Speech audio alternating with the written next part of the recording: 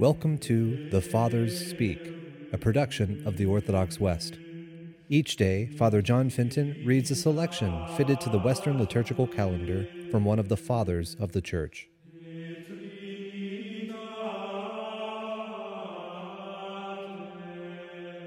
From a homily by our Father among the Saints, Augustine.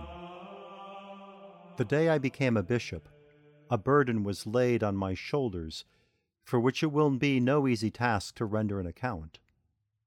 The honors I receive are for me an ever-present cause of uneasiness.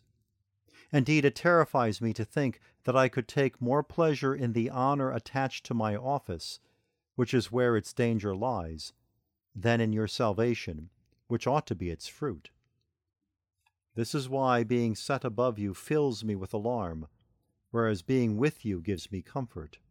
Danger lies in the first, salvation in the second. To be honest with you, my obligations involve me in so much more turmoil that I feel as though I were tossed by storms on a great ocean. When I remember by whose blood I have been redeemed, this thought brings me peace, as though I were entering the safety of a harbor. And I am consoled as I carry out the arduous duties of my own particular office, by the blessings which we all have in common. By finding my chief joy, therefore, in the redemption which I share with you, and not in my office which has placed me over you, I shall the more truly be your servant, and not so only fulfill the Lord's command, but also show myself not ungrateful to him for making me your fellow servant. For my Redeemer has a claim upon my love, and I do not forget how he questioned Peter and asked, "Do you love me, Peter? Then feed my sheep." He asked this once, then again, then a third time. He inquired about his love, and then he gave him work to do. For the greater one's love is, the easier is the work. How shall I repay the Lord for all the blessings he has given me? I could say perhaps that I repay him by feeding his sheep. But even though I do this, it is not really I who do it, but the grace of God within me.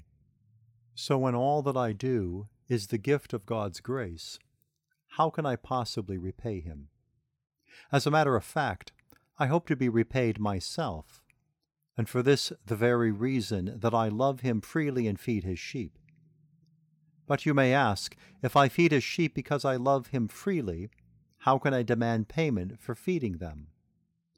It is indeed unthinkable to ask for a recompense for love freely given, unless that recompense is the loved one himself.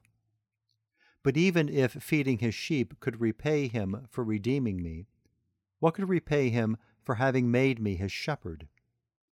To be a good shepherd, I depend entirely upon his grace, for without his help I should be a very bad one. There is so much evil in me. Pray, then, that I may not be a bad shepherd, but a good one. And for you, my brethren, I also pray and warn you against failing to cooperate with the grace you receive from God. Make my ministry a fruitful one. You are God's garden, and you should therefore welcome the laborer who does the visible work of planting and watering the seed, even though the growth comes from the one who works invisibly within you. Help me both by your prayers and by your obedience, for then it will be a pleasure for me not to preside over you, but to serve you.